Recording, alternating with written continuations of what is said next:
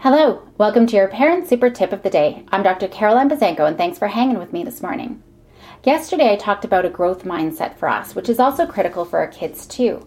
I will be talking in depth about a whole program about how we can build our growth mindset in our children's, and I wanted to touch a little bit on it here first. To be stress hardy, our kids need to also learn that challenges and failures are great learning opportunities. I've talked about needing our kids to learn to fail and shift thoughts of, I can't do this, to, well, this is hard right now, maybe I can't do this yet, but it will get easy for me with practice.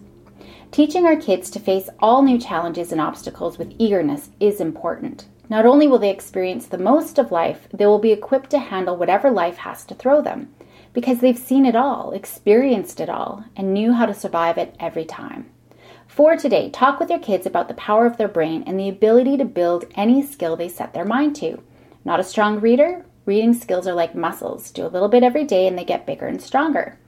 They might not be able to read this word or solve this calculus problem today, but over time, they will.